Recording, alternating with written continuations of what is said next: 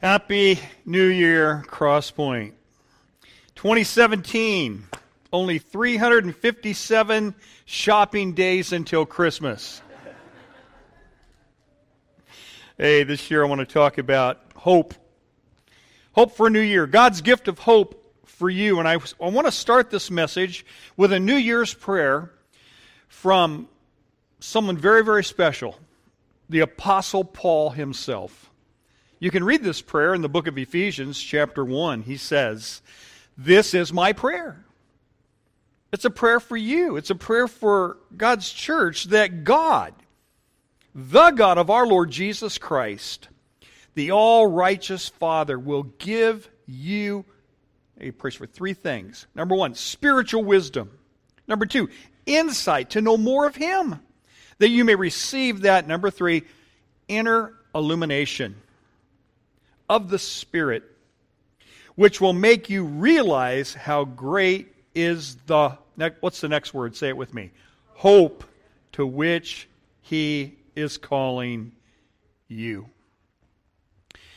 We just saw some resolutions.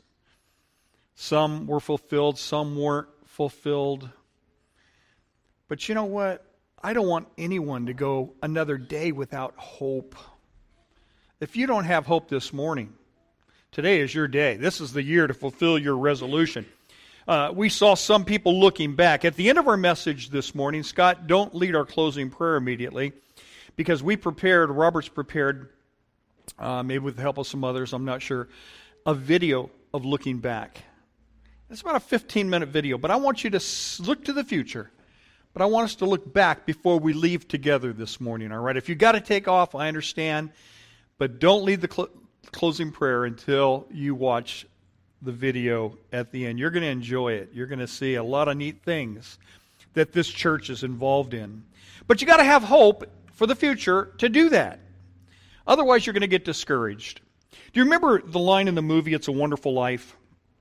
Clarence, the angel second class, gets this assignment, and the superior says, "You've got to help George Bailey." And Clarence says, "Why? Is he sick?" And he says, "No, it's much worse. He's discouraged." Ooh, discouragement. It's worse, oftentimes, than physical illness. You've got to have hope. And you may be here this morning, and you're discouraged. Some of you may have lost a job or may be facing the loss of a job, and you're discouraged. Some of you may be facing illness and sickness and financial issues, and you're discouraged. God wants to give you hope, because without hope you give up and you quit and you die, literally. I want to read a true story. Major Harold Kushner. He was a POW in Vietnam. He talks about the devastating effects of hopelessness on human beings. He's seen it firsthand. He describes one 24-year-old Marine in the same POW camp with him. And he says this Marine decided to cooperate with the Viet Cong. He says, "Listen, I will do my best to cooperate with you. I will obey. I will follow your orders if you promise to let me go." And they said, "Okay, yeah, we promise." Like, really? But he believed it. He bought into it. And so he was a model prisoner. But after a while, it became clear that they were lying to him and they had no intentions of letting him go. When that realization took hold, this is how Major Kushner described what happened to him next. He became a zombie. He refused to do any work, and he rejected all offers of food and encouragement. He simply lay on his cot, sucking his thumb, and in a matter of weeks, he was dead. You know, doctors actually coined a term for this in World War II, the Korean War, and the Vietnam War.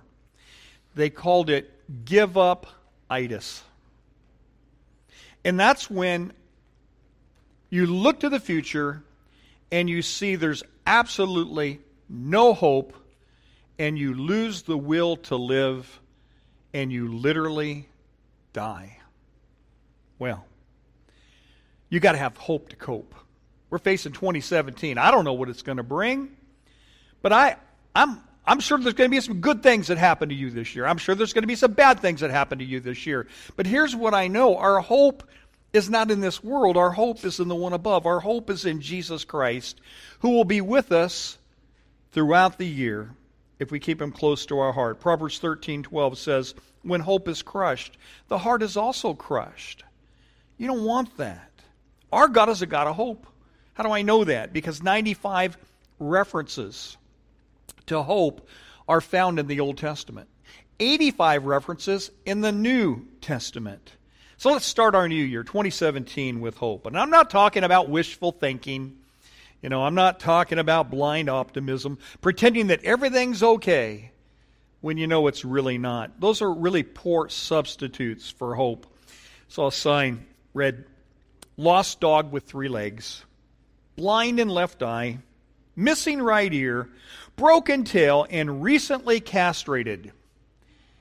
Answers to the name Lucky. That dog may be a lot of things, but that dog's not lucky, all right? You can call him lucky all day long, but it just doesn't fit. That's not the kind of hope that we're talking about. That's blind hope, wishful hope, whatever you want to call it. I'm talking about biblical hope. And I want you to look at biblical hope with me up here on the screen. Let's take a look at this. For most people, hope is something they do. But the Bible talks about hope as something we can have.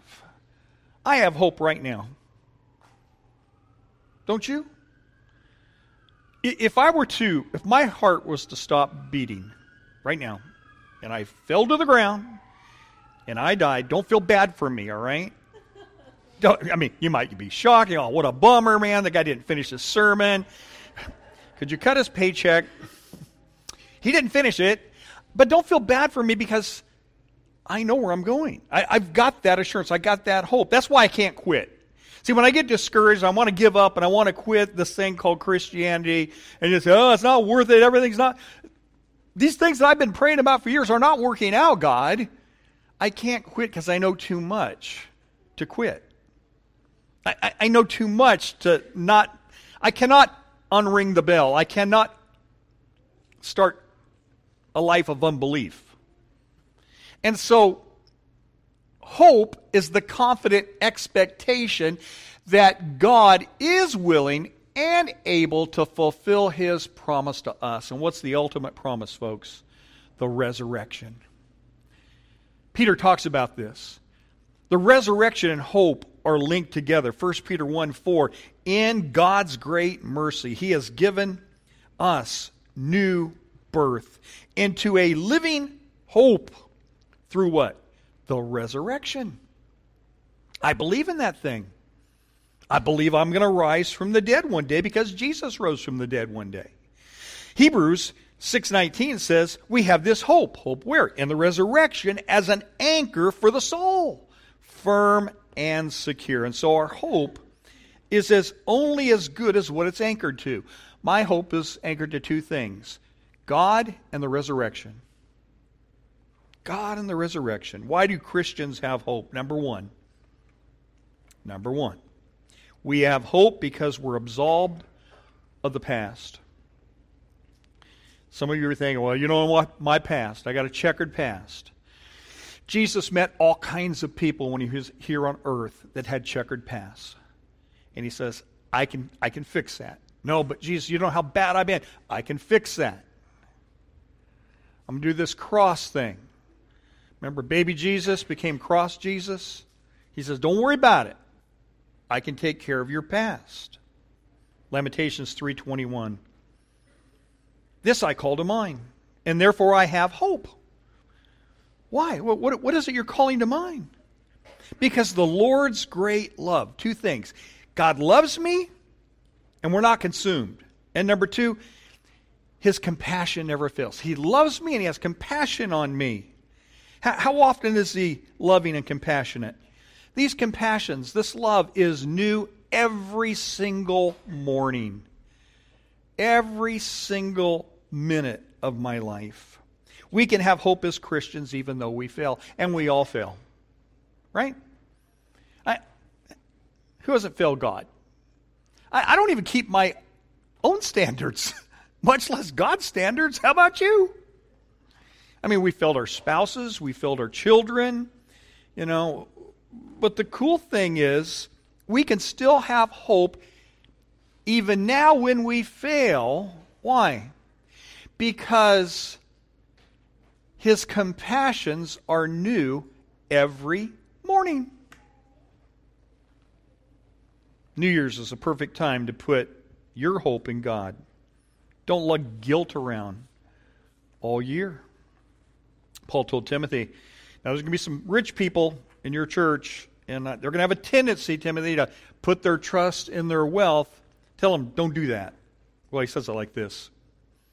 1 Timothy 6:17, command those who are rich not to put their hope in wealth, which is so uncertain, but to put their hope in God. Why? Because God's certain. Wealth, uncertain. God, certain. Who richly provides us with everything for our enjoyment. So if your hope, if your self-esteem, if your security is in the almighty dollar, then you are in big trouble when the dollar crashes. Right? And I don't know if you've been hearing about this, but I think it's going to happen someday. I don't know when, but when it does, if that's where your hope is, you're in for a big letdown. And so I suggest let God be your anchor. Let God be your security. Let God be your self-esteem. So we have hope because we're absolved of our past. Number 2, we have hope because we are assured of the future. Oh, this is so cool. Let me read the end of the book. I've read the book. Okay, first page, bad news, better news, good news. Last page. We win! All right? I've read the book. We win. The book says we win. We have hope. That gives me hope. We got a book that tells how it all ends. But there is 1 out of every 6 Americans that have no hope. They haven't read the book. And if they have read the book, they don't believe the book.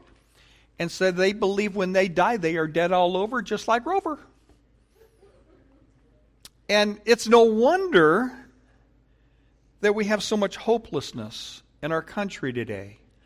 Now, there are some people that go to wishful thinking. Maybe I'll be reincarnated. I've never bought into that reincarnation thing. I know there are people that believe in that, and they strongly believe in that. And I go, well, what are you going to come back as? I don't know. Well, it just depends. You start off as like maybe a single-cell amoeba, and then you move up to a bug, and someone steps on you, and then you move up to something else, maybe a cat, and you live in the hills, and a coyote eats you. I don't know. I never bought into that stuff. But some people do. It's hope, but it's pretty lousy if you ask me. Then there's that blind optimism thing that says, well, maybe by the time I get ready to die, they'll find a cure. Or there's that ambitious dream. I think Tony talked a little bit about resolutions this year. I'll lose 30 pounds. I'll cut my cholesterol. That'll give me hope. But you know what? Even if you do all those things, you take your vitamins every day, one day your body will break down and you will die. You know what the statistics are on that? That's like 100%. I read the statistics. 100% of people someday die. Isn't that amazing? It is. A number of years ago, a computer salesman by the name of Jeff got on a United Airlines flight to Chicago when all of a sudden there was a big bang. It's a 3-engine jet he was on. The tail part, how the engines are in the tail, like in the DC-9, 10, they have, boom, it exploded, knocked out the hydraulic system. In effect, crippling the airplane's ability to navigate. Ailerons are out, elevators out, no up and down, no rudder. They were just, good thing they were flying straight and level. They made an emergency landing in Sioux City, Iowa. They made a movie of this, by the way. And But they had to make some navigation. How do you fly without, today it's fly-by-wire, but back then, the whole hydraulic days, you needed hydraulic fluid to fly. But they had two good engines. And so they came up with this idea. We'll lower the throttle if we needed to make a left turn on this one, and we'll raise the throttle on this one, and the plane began to turn. And they would do that. And they did it to the best of their ability till they were lined up to the runway, and then they started throttling back. They only had one chance, guys. One chance. And here comes the plane flying in. A reporter asked Jeff what was it like being on that plane. Jeff was one of the survivors. Not everyone, but one of them. He said, some people were so scared they were shaking and weeping uncontrollably. No hope. Other people, on the other hand, had this blind optimism saying, it's going to be okay, everything's going to be all right, even though they had no power to affect the outcome. Jeff was a Christian. He was a believer. He had hope. He prayed a simple prayer. He said, thank you, Lord, that you are mine and I am yours. God, I want to live. I really do. But if I don't, I know I'll be with you. Isn't that good? I like to fly. I've often wondered, statistically, you're going to be killed by something other than flying, right? And so I don't worry that much about it. But I thought, well, what if the pilot said, you get like 2 minutes to live? What would I do? I would just be thanking the Lord. I would not be I don't believe I would be. I was on a bus one year coming back from church camp when I was 12 years old that almost went off a cliff. And people were screaming and yelling and crying. And I thought it was cool. There's a seat here and a seat here. I stood up and I thought, man, this is like a skateboard. This is cool. Now, I was pretty stupid, but I later met the bus driver. Years later. I'm talking like 30 years later. Remember the Yeagers? His dad's 90th birthday. I went to that birthday party. I happened to be sitting at a table with a guy. I go, well, what do you do? He lived at Lake Isabella. He says, well, I'm a retired truck driver. And I said, where did you go to church? The Bell Gardens Church of Christ. And I go, well, we used to go to church camp at Bell Gardens Church of Christ. There was a bus driver that took us up the mountain every year. And I remember one year we were coming back home, and I don't know what happened to the bus. Something happened. I guess it was pretty dangerous, but I didn't think about it at the time. And I remember having a lot of fun on that. And he goes, that was you? And I went, you were the bus driver? He goes, that was me. He says, you kids had no idea how close we were to death. Somehow, someway, miraculously, he got that bus stopped. And our lives were saved. Planes coming in for a crash landing. Lord, I want to live, but even if I don't, I know I'll be with you. It did crash land. It exploded into flames, breaking into several pieces. He said, my section broke off into a cornfield. And I found myself hanging upside down in my seat and not a mark on me. How'd you feel knowing the plane was about to crash? The reporter said. I was scared, but I was also hopeful that if I died, I would be in heaven with God forever, and that God would take care of my family. Oh, isn't that good to have that kind of hope? There were other people on that plane fearful, panicky, no hope. Oh, God, if there is a God, I love the psalmist. He writes in Psalm 146:5. Look at it here. Blessed is he whose hope is where? In the Lord. Not the pilot, not the bus driver, but in the Lord. How we face death says a whole lot about how we face life. I said a couple of weeks ago, you're not really ready to live until you're ready to die. So here's my question. As we face a new year, 2017, why would you want to spend another 365 days wondering where you're going to spend eternity? Titus 3, 5 and 7 says, God saved us in His mercy, not by virtue of any moral achievement of ours. We are acquitted by His grace and can look forward in hope to entering or inheriting eternal life. Where do we get that kind of hope? How do you get absolved of your past? How do you get assured of your future? Let me tell you a story about a little 8-year-old girl. After church one day, her and her father went into the church bookstore. A lot of churches now have bookstores where they sell things, and they were shopping around, and the little girl broke off from her dad, and she was going down an aisle, and she saw a book that she wanted, and it cost $5. But she didn't have $5. And she looked this way, and she looked that way, and she took the book and put it under her coat, and she walked out of the bookstore. Well, when her father discovered what she had done, she sent his 8-year-old daughter to see the preacher. And so she's now in the preacher's office. And in comes the preacher. And the preacher said, tell me what happened. And she went through the story. I was in the bookstore. I saw the book. I didn't have any money, but I really wanted it, so I tucked it under my coat. And at this point, she begins to cry. And she said, I'm so sorry. Tears would be another it's going to cost you $20 for the book. Would that be fair? And she thought about it. She said, yes, that would be fair. And then she says, oh no. I'm in the weeds. Why? Well, I don't have any money. That's why I stole it in the first place. She was in bad shape here. I don't know what I'm going to do, she said. Well, the preacher says, well, here's what I'm going to do.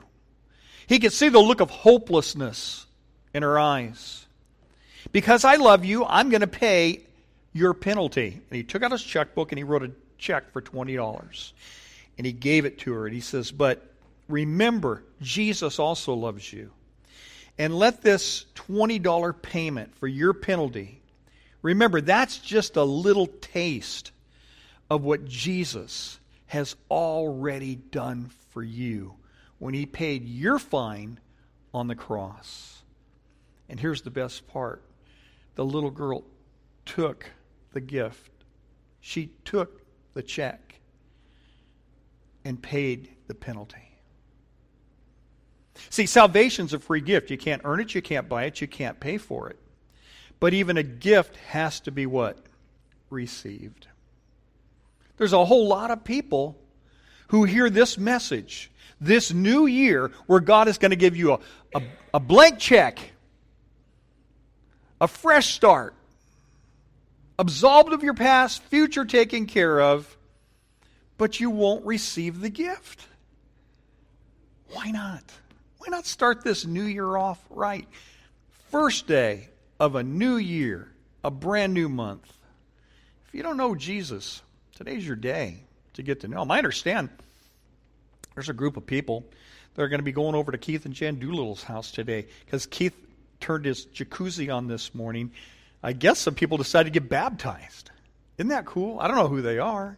I think Mike's taking care of this, but there may be some people in here today that say, well, today's my day too. I'm going to receive this first day of a new year. Someone said, where were you baptized? January 1st, 2017. How do you know that? It's a brand new year, brand new day.